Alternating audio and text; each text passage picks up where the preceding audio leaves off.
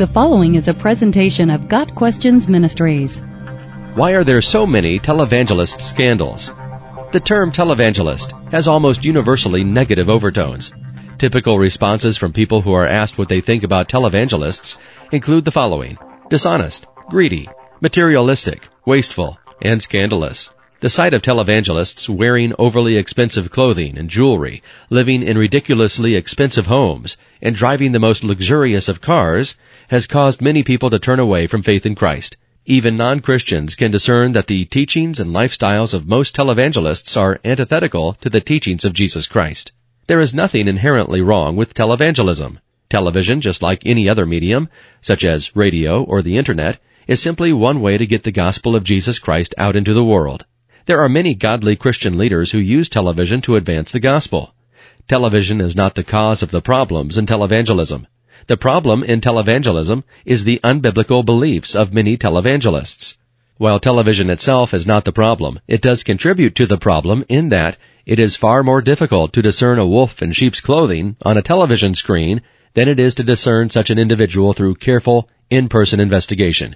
Television makes it easier for a facade of godliness and life-changing ministry to be presented, when behind the scenes, all that is truly occurring is a fleecing of unsuspecting sheep.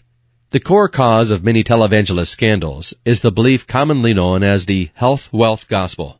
Televangelists are the primary propagators of the idea that it is always God's will for all Christians to be perfectly healthy and financially wealthy. The essential message of the health-wealth gospel is that if you give money, God is obligated to bless you with health and wealth. If you give money but are not blessed with wealth and health, you either did not give enough money or you do not have enough faith to truly receive the blessing. In this, health-wealth televangelists encourage people to give large sums of money while preemptively explaining why the people are not blessed with health and wealth as they are promised. Also known as the prosperity gospel, it is decidedly unbiblical. Yes, the Bible encourages believers to give, 1 Corinthians 16 verse 2, and yes, the Bible teaches that those who give generously will be blessed by God, Luke 6 verse 38. However, the Bible does not teach that we should give so that we will be blessed. The Bible teaches that we should give because we love God and want to thank Him for what He has given us. Our motive for giving should not be so that God will bless us in return. Rather, our motive for giving should be to glorify God and to share the blessings He has given, thereby further expanding His kingdom and promoting the message of the gospel. The message, focus, and motive of the health-wealth televangelists are clearly unbiblical. While it is always wrong to motivate giving by unbiblical methods, it would at least be somewhat understandable if these televangelists used the money for godly purposes. Sadly, that is most definitely not the case. It is utterly ridiculous to think that it is God's desire for televangelists to spend the money donated for their ministry on mansions, while there are hundreds of languages into which not even a portion of the Bible has been translated. It is offensive for televangelists to drive cars that, if sold, could feed a starving African village for months. It is abhorrent that televangelists own clothing outfits that cost more than an average family can afford to spend on clothing in an entire year.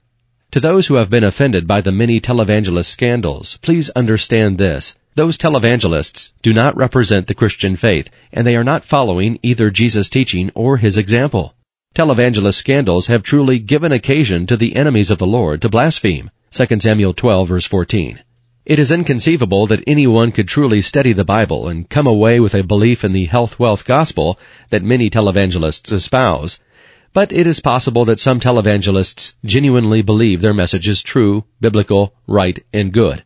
However, whether he believes it or whether he is intentionally and knowingly attempting to fleece people, the result is the same. People are deceived, robbed, and hurt.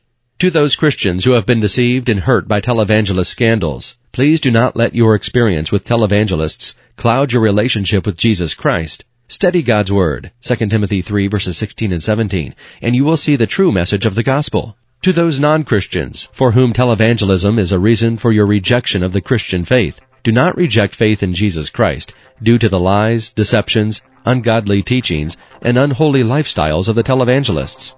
Examine God's Word for yourself, and if you are to reject the true gospel, at least reject it for what it truly is.